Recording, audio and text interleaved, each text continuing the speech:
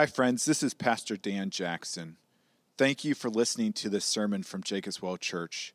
My hope and prayer is that this message will be a blessing to you and lead you into worshiping and enjoying our great and gracious God. With that said, let me encourage you to use this message as a supplement to and not a replacement of a local church. Christ did not establish his church simply for us to consume messages, but so that we could be intimately invested in each other's lives as an authentic covenant community. Again, thank you for listening, and if you want more information about Jacob's Well Church, please visit our website. Have made a New Year's resolution. Beyond 5 of you. All right, cool. Well, you may not want to do this. Have you failed in your New Year? A couple years ago, I made the New Year's resolution that I really wanted to get in shape. I wanted to start jogging. And usually when I get excited about this, what I do is I'll find a race in Chippewa Falls, Wisconsin, which is close to Trisha's parents' lake house, and thought, oh, this will be great. It's on a Saturday because it was just as easy. But I said, I'm going to do this. I was really excited, so I talked to my wife, and I said, do you want to do this with me? She said, sure, I'll train with you, and we'll train for this race. And I was so enthusiastic in this half marathon with us. Well, as the training began, my zeal diminished. Excuses left and right about why not to go and train. You know, it's cloudy out, jogging while my toenails are too long. Well, anyways, the race approached, and about a month before the race, my wife was injured. And I wasn't happy that my wife was injured, but I was a little relieved.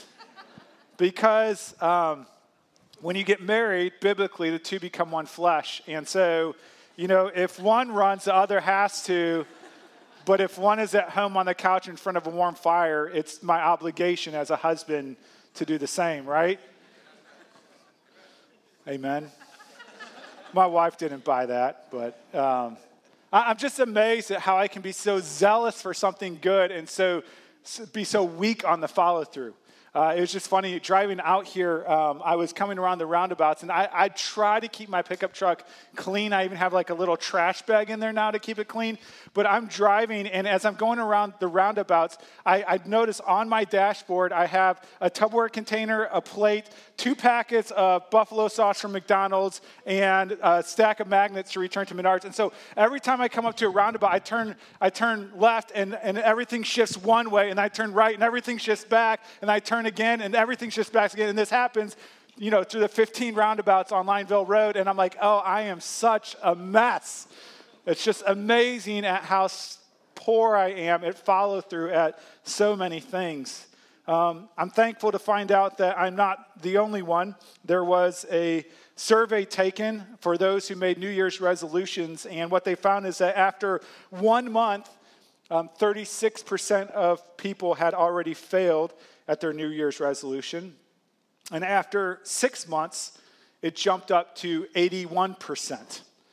On the radio, I don't know if you heard, they keep saying, experts say, if you want to keep your New Year's resolution, make it something you can keep, like make it something attainable. And so this year, my New Year's resolution is to not visit Madagascar. And I think that is one that, God's going to be funny about this, isn't he? He's going to something's going to happen. I got to go to Madagascar.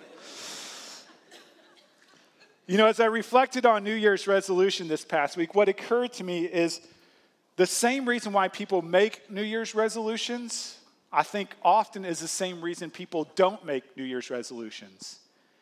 And it's because we stink at the follow-through. We get so zealous about, I really want to do this. I want to change my life. I want to do these good things. And we start out really high and doing well. But then when things get tough, our commitment fades away. Jesus has given to his apostles not a resolution, but a mission to go and tell the world the good news about Jesus. And like every good human endeavor, their zeal starts very high, but Jesus knows it's going to be tested. Jesus knows they will face discouragement, they will face persecution, and they will face hatred. And so in this passage, Jesus is preparing them for this difficult mission to encourage them to endure in their mission, knowing that he will be with them always to the very end. If you would open up to John chapter 15, we'll be starting in verse 26 today. It's page 902 in the Red Bible and page 1072 in the large print blue Bible and 1166 in the Children's Bible. We are continuing Jesus' farewell discourse to his disciples. Last week, if you were here, you may remember the passage just before what we're reading today. Jesus tells his apostles that as they go out and bear witness about him, that the world is going to hate them and to persecute them. And he says they will hate you and they will persecute you if you're faithful in your witness because they have hated and persecuted me, Jesus said. And he says they hated and persecuted me because they hated and do not know my Father. And so when you take all of these factors together, that we are poor in our follow through, that they will be hated, that they will be persecuted, and that Jesus has given them this great commission to go and make disciples of all nations, it seems like a plan that is destined to fail. And so Jesus, this morning, gives his disciples, us and the apostles, great encouragement to endure in our mission. Because as they live life on mission, Jesus reminds them they do not live it alone. So we'll read John chapter 15, verse 26, and I'll read through 16, verse 4. Verse 26, Jesus says, "But when the Helper comes, whom I will send to you from the Father, the Spirit of truth, who proceeds from the Father, he will bear witness about me.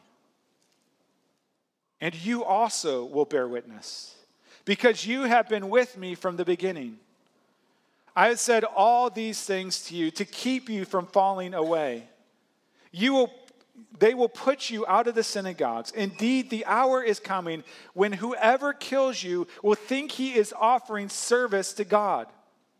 And they will do these things because they have not known the Father nor me. But I have said these things to you, that when their hour comes, you may remember that I told them to you. I did not say these things to you from the beginning because I was with you." Let's pray.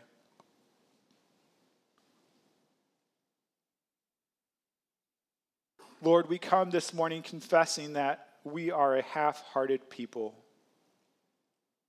who often have great zeal to do what is right one day and the next discouraged and overwhelmed and distracted. Lord, we pray this morning that you would encourage us from your word in the mission you have given to us to proclaim your goodness throughout the world. Help us, we pray, in Jesus' name. Amen. You know, a pattern that I've seen is that when people first become Christians, and I even see this in my own story, they're very, very zealous to share Christ with others. They're high on zeal, but they're low on tact, right? And I remember this even from my own life. I came to know Jesus. I want to tell everybody I could. I told my training brothers. I told my family. And I probably offended almost all of them because I was high on zeal, but low on tact. But what happens as a Christian continues in their life, what often happens is that we grow in tact, which is good. But sadly, the other thing is that we lag on zeal. So as tact goes up, zeal goes down, and then we become really lazy in the mission that God has called us to. Maybe you can resonate with that. You can remember loving Christ and sharing Christ so freely, but now it seems so hard to do. If that describes you, that struggle, Jesus' words are for you today. They're a reminder that we are not doomed by our own laziness or distractedness or for fearfulness, because we are not alone and there is one who goes with us. And so here, Jesus gives us two things. Jesus tells us that there is someone that will go with us and that there is something that will go with us to help us be fruitful and faithful in carrying out the mission that he has given to us. So the first thing, Jesus has given someone to us to help us in our mission. Verse 26, Jesus says, "But when the Helper comes, whom I will send to you from the Father, the Spirit of truth, who proceeds from the Father, he will bear witness about me." And so the someone that Jesus gives to help us in our mission is his Spirit, the Holy Spirit, this third person of the Trinity. Now, what we see in this passage is, in this verse, we actually learn a lot about the Holy Spirit. Obviously, it's not exhaustive, but it teaches us a lot about the Holy Spirit. For example, it tells us who the Holy Spirit is. In this passage, you'll see there are two titles given to the Holy Spirit. The first title in Greek is the word Parakletos, which we've talked about before, and theologians just simply call the Paraclete. But this word Parakletos is a combination of two Greek words. The first part is para, which means alongside of, and the second part of the word is kletos, which means called. So literally, Jesus says the Holy Spirit is the one that is called alongside of you for the mission that you have been called to. Now, different translators have decided to translate this word Parakletos in different ways. So in the NIV, they translate it helper. In the King James Version, they translate it comforter. And in the NIV, they translate it advocate. And what's so interesting is all of these things are true. The Holy Spirit comes alongside of us in all of these ways. To help illustrate this, think of another para. Not a paraclete, but think of a paramedic. A paramedic is one who comes alongside of you in your weakness, and they come to help you when you feel helpless. A paramedic is one who comforts you when you are afraid, when you don't know what to do. A paramedic is one who is your advocate. They're the ones who race through town to get you to the hospital as fast as possible. You see, the Holy Spirit is our paraclete, who is our helper, our advocate, and our comforter in the midst of mission. The Holy Spirit helps us with what to say and how to say it and when to say it. The Holy Spirit is our comforter who heals us when the response we get is not what we hope for. And the Holy Spirit is our advocate who speaks alongside of us, which we'll study more in depth in a little bit. And so the first title given to the Holy Spirit here is the title Paraclete. The second title Jesus gives to the Holy Spirit, we see it through a little further in this verse. Verse 26 again, he says, "But when the Helper comes, whom I will send to you from the Father, the Spirit of truth." It's an interesting title given to the Holy Spirit. I don't think we use that a whole lot. Like, hey man, have you been blessed by the Spirit of truth today?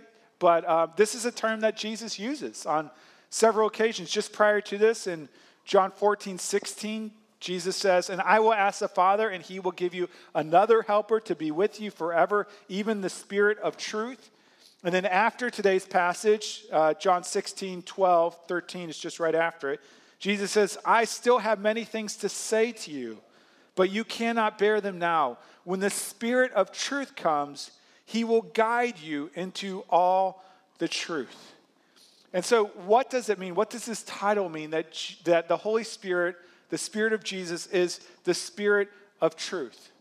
Well, what Jesus is telling us is that in the world there is a spirit of deception that is spreading lies that we so easily believe. Really about the most important, most fundamental things in life. Spreads deception about who we are, about who God is, and about how we can be saved.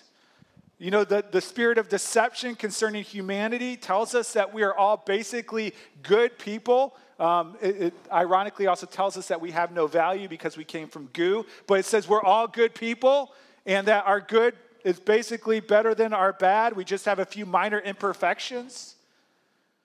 But what does the Spirit of truth tell us? The Spirit of truth tells us through the Word and through its internal testimony that we're not all that good. That we are valuable, but that we're not all that good. That we're actually pretty messed up people. That we aren't just good people who sin sometimes, but we're actually sinners in the sight of God, justly deserving his displeasure. And so there's a spirit of deception concerning who we are. There's also a spirit of deception concerning who God is. You know, in large, the world would say, you know, God is kind of this thing in the sky, kind of like a big Santa Claus up there who's distant, who's just jolly and happy, but kind of absent-minded and not really involved in the world, doesn't really care what you do as long as, you're happy. But the Spirit of truth says something far different. The Spirit of truth says that God is not distant, but that God is near. That God has drawn near, that he is involved in the world. He is involved in your life. And God, because he is holy, because he is perfect, hates your sin. And because he is just, he must punish your sin. You see, the spirit of truth and spirit of deception say two very different things when it comes to who we are and who God is, but also says two very different things when it comes to salvation. You see, the spirit of deception, and this is really every religion but Christianity, but also just the general norm, is that if your good outweighs your bad, you are going to be okay with God. Have you ever heard that? Have you ever said that? I know I did a while back. This is what the spirit of deception says. Just as long as you're a good person, as long as you're not Hitler, you're going to be okay. But what does the spirit of truth tell us? The spirit of truth tells us that in our own efforts, by our own works, we could never be good enough. Because God's standard is perfection. And that our good works are like filthy rags because even our good works are tainted with sinful motivations. The Spirit of truth tells us that if we want to be good with God, it's not by our righteousness, but by the righteousness of another. It's not by our sacrifice, but by the sacrifice of another. 1 Corinthians 1 puts it this way. It says, "For the word of the cross is folly to those who are perishing. But to us who are being saved, it is the power of God." You see, the spirit of deception, in the end, friends, says the cross is not necessary. You're not that bad of a person. It's going to be okay. But the spirit of truth says Jesus is the way, the truth, and the life. No one comes to the Father except through the Son. And God saves you not by what you've done, but by what God has done on your behalf. The Spirit of truth tells us that Christ died on the cross, taking on all of our sin, all of our shame, from yesterday, today, and forevermore. He paid for it in full, and then rose on the third day to give us newness of life. That's what the Spirit of truth tells us. And so Jesus tells us first who is the Holy Spirit that he sends with us on mission. And he says that he is our paraclete, that he helps us, he advocates with us, he comforts us. But he is also the Spirit of truth who shows us the reality of humanity, of divinity, and of how we come to know God. Secondly, Jesus tells us about the Holy Spirit, where the Holy Spirit is. If you remember a few months ago when we were studying this passage, Jesus said, "I will send to you another helper," meaning that there was a first helper, and the first helper was Jesus. Jesus was with his apostles, and so he taught them, he guided them, he directed them, he comforted them. But Jesus was going to be going away soon, and so Jesus said, "I will send you another helper."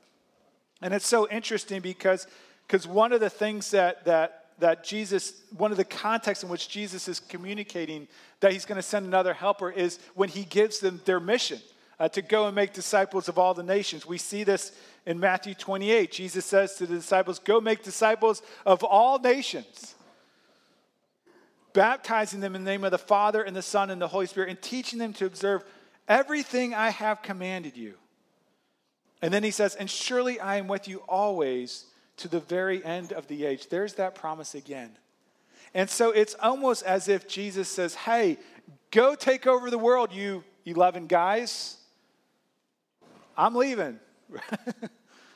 It's like if someone said to their infant children, "Hey, build a playhouse. I'm going to Hawaii. See you later," right?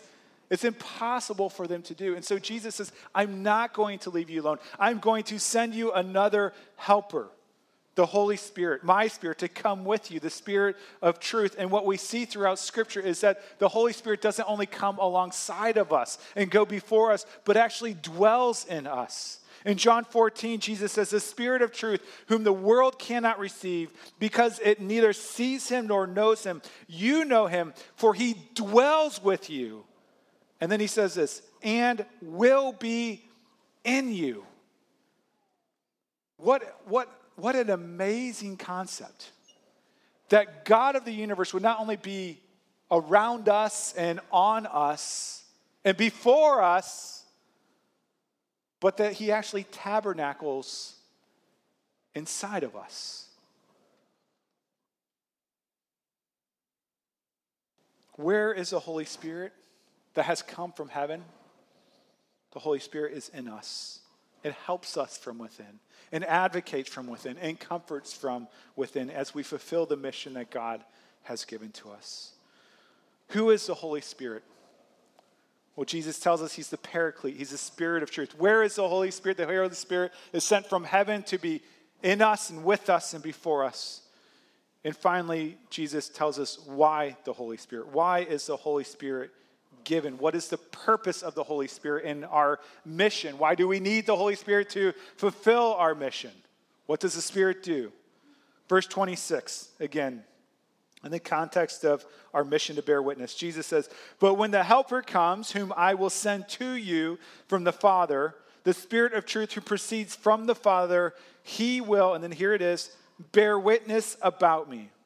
Verse 27, and you also will bear witness because you have been with me from the beginning.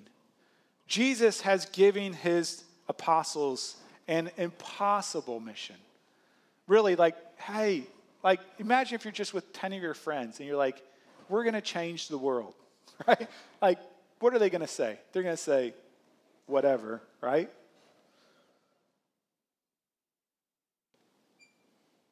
But Jesus says, I'm going to send the Spirit to work on my behalf. I'm going to send the Spirit to bear witness about me. And notice the order here. I think it's really important. Notice who bears witness first. It's not us. When we bear witness, we are not the first to bear witness, but the Spirit goes before us to bear witness. You see, all who receive the good news of Christ is because the Spirit has preceded us in tenderizing their heart and making them receivable to the good news of the gospel. And so it is the witness of the Holy Spirit that is at work. You know, man's inclination is not to believe the spirit of truth. It is to believe the spirit of deception. Man's inclination is to be hard-hearted towards God and towards the gospel. What we are called to go to bear witness, to have dead men and women come alive is impossible on our own strength. And so Jesus gives us this great encouragement that as we bear witness, the Spirit goes and bears witness before us. To bear witness without the Holy Spirit bearing witness is like a boat without a propeller. You can spin it all you want, but you're not going to go anywhere. But when our witness is intermingled, us and the Holy Spirit bearing witness to others about the good news of Christ, it makes dead men and women alive, lost people found, and condemned people saved. I don't know about you, but I find this so encouraging in this mission to go bear witness, that I don't go alone, that the Spirit goes with me, that the Holy Spirit does the heavy lifting, because this means I can go to the people that I think are furthest from God and share the good news of Christ with them, because the Holy Spirit is the one who has to transform their hearts. And it takes away all of my fear of, I'm not going to just say just right. I'm going to mess it up. It's going to be sloppy. I'm going to jumble my words. It's okay because the Spirit is bearing witness as well.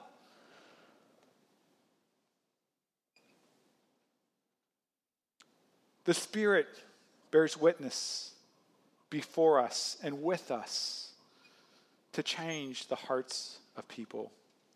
You know, when we first moved into this building, I had my own personal mission. There was no cross up front there, and I really wanted a cross to be in our sanctuary because we want to focus on Jesus, focus on the gospel. And so we measured the dimensions up there, and we're kind of like, okay, what size cross do we need?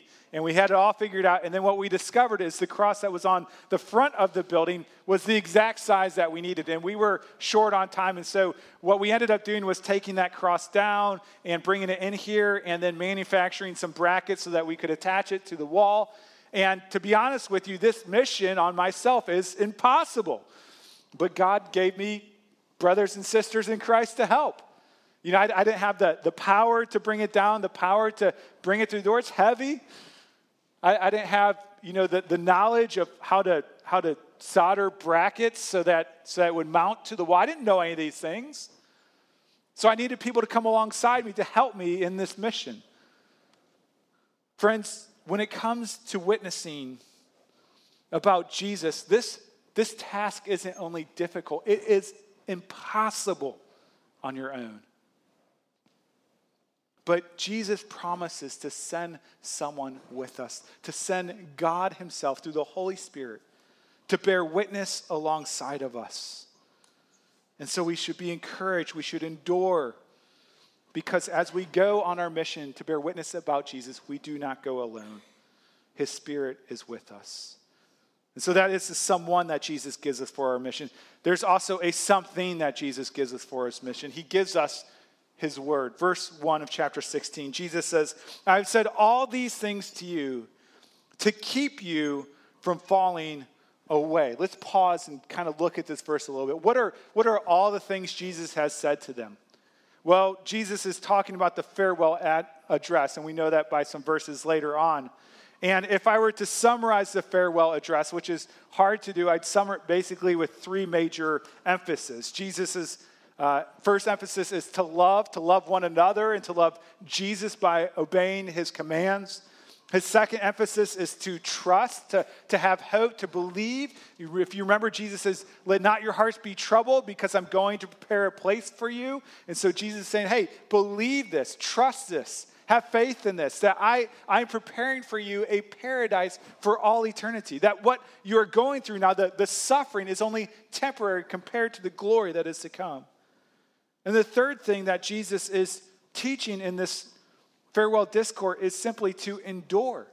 The world will hate you. The world will persecute you. You will meet resistance. But by the grace of the Holy Spirit, endure. And so Jesus is telling them these things. And he says in verse 1, again, he says, I've said all these things to you. Why? To keep you from falling away. To keep them from falling away from their mission, to keep them from falling away from their love and devotion to Christ. Jesus has said all these things in preparation for his departure to keep them from falling away.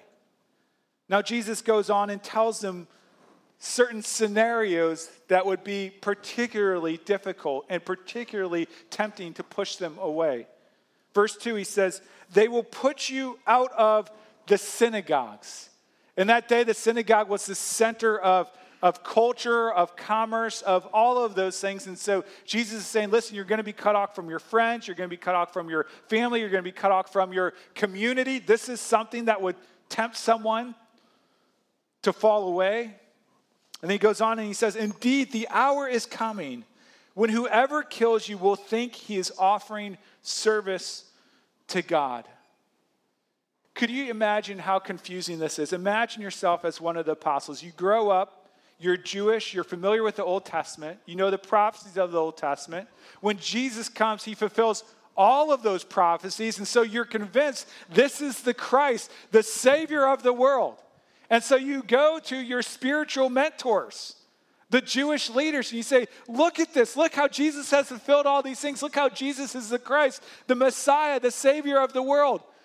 And their response is rejection and persecution and even murder. How confusing would it be to have your spiritual mentors reject Jesus? I know some of you have shared about, even in your own life, this has happened to you.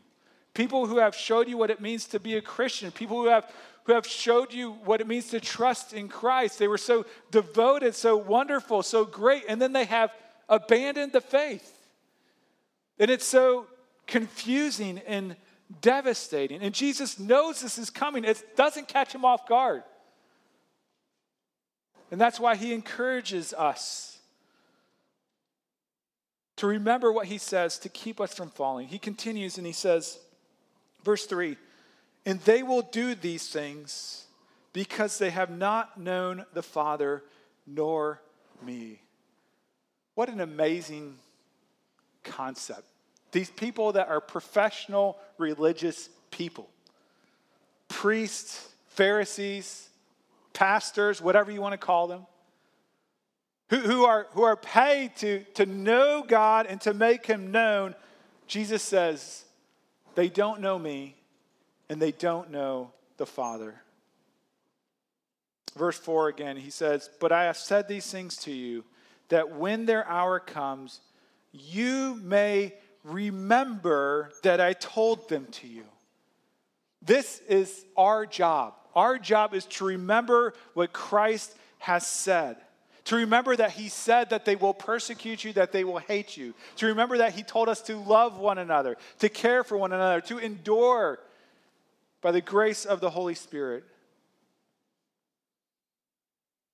Jesus is preparing them for his departure. He's preparing them for when he won't be there, to instruct them and comfort them and direct them.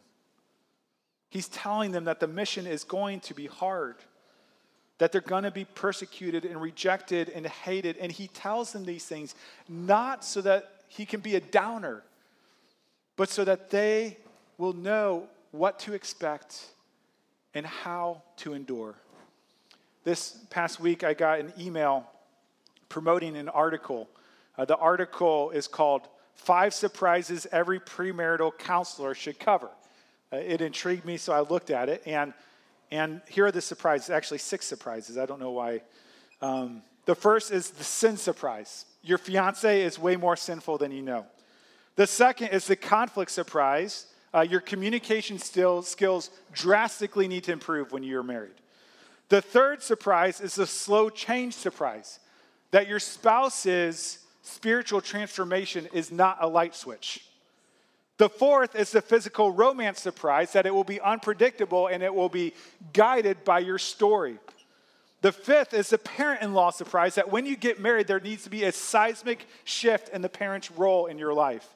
And then the sixth one, he says, is the forgiveness is costly surprise, that we must absorb the cost of a spouse's sin, and the pain of being sinned against doesn't go away quickly. And all the married people said, amen, right? And then he ends this article with this. It's a big title. The title is, at the end, kind of the last section, is Remove the Blinders, okay? He says, many young couples head into marriage with blinders, believing their marriage will be the fairy tale they dreamed of as they planned a Pinterest ceremony and momentous honeymoon. But the truth is, marriage reveals our sin, exposes our desires, challenges our relational network, and requires us to regularly practice costly forgiveness. And he says, engaged folk need to know that marriage is a call to ministry where 2 sinners learn till death parts them how to apply the gospel of grace. You know, I'm convinced that one reason why divorce rates are so high in America is because no one ever comes alongside the engaged couple and says, let me set your realistic expectations. That marriage is wonderful. I love being married, but it's hard. No one comes alongside and says, here are some of the issues that you're going to face. I was just talking with a couple today. One is very organized, one isn't organized. And they talked to that in pre-marriage counseling. How are they going to handle that when the difficulty comes that arises from that? You can probably relate if you're married. I'm sure one of you is one of you is the other. You see, Jesus, in this passage, is removing the blinders. The apostles are in this fairy tale world. They think that Jesus is going to drive out the Romans, that he's going to be a king sitting on a throne, and that they will live happily ever after. And they'll be, high-ranking officials in that kingdom. And so this is their fairy tale. But it doesn't go like that, does it? Jesus says, you may expect that, But let me tell you, you will suffer. You will be persecuted. Expect this to happen and endure. Jesus gives them a way to get through the suffering in order to endure in their mission. And so Jesus says, remember my word. Again, because he knows hardship is coming. He says, love me, love one another. Trust that this world is not all that there is, but there is more to come. And endure by the grace of the Holy Spirit. Let me end with this. Winston Churchill is one of the greatest, if not the greatest, leaders of the 20th century. Probably his greatest feat was that he led Britain to victory in World War II against really insurmountable odds. And there was a lot of suffering that came with World War II, as many of you are probably familiar with. But anyways, one time, Winston Churchill was asked to come and speak at a commencement at Oxford University. And so Winston Churchill showed up in his normal garb. He had his top hat, he had a cigar, and he had his cane. And as they announced Winston Churchill to come forward and speak from the podium, the crowd, the students rose and they cheered and they applauded and shared their appreciation for him. As they sat down, Winston Churchill took off his top hat and set it on the podium. He took out his cigar, put it on the podium. And there was a long pause, and Winston Churchill looked out at the students, and he said, "Never give up." And then there was another long pause, and he looked at the students and said, "Never give up." And then there was another long pause, and Winston Churchill picked up his cigar, put on his hat, grabbed his cane, and walked off the stage. Preachers can probably learn a lot from that message, can't they? Christian, have you given up? Have you given up on the mission that God has given to you? Maybe because you were discouraged because you don't get the responses that you want. Maybe you're discouraged because of the own sin and mess in your life. In this passage, Jesus is saying, don't give up. Don't ever give up, because I have sent the Spirit to go with you.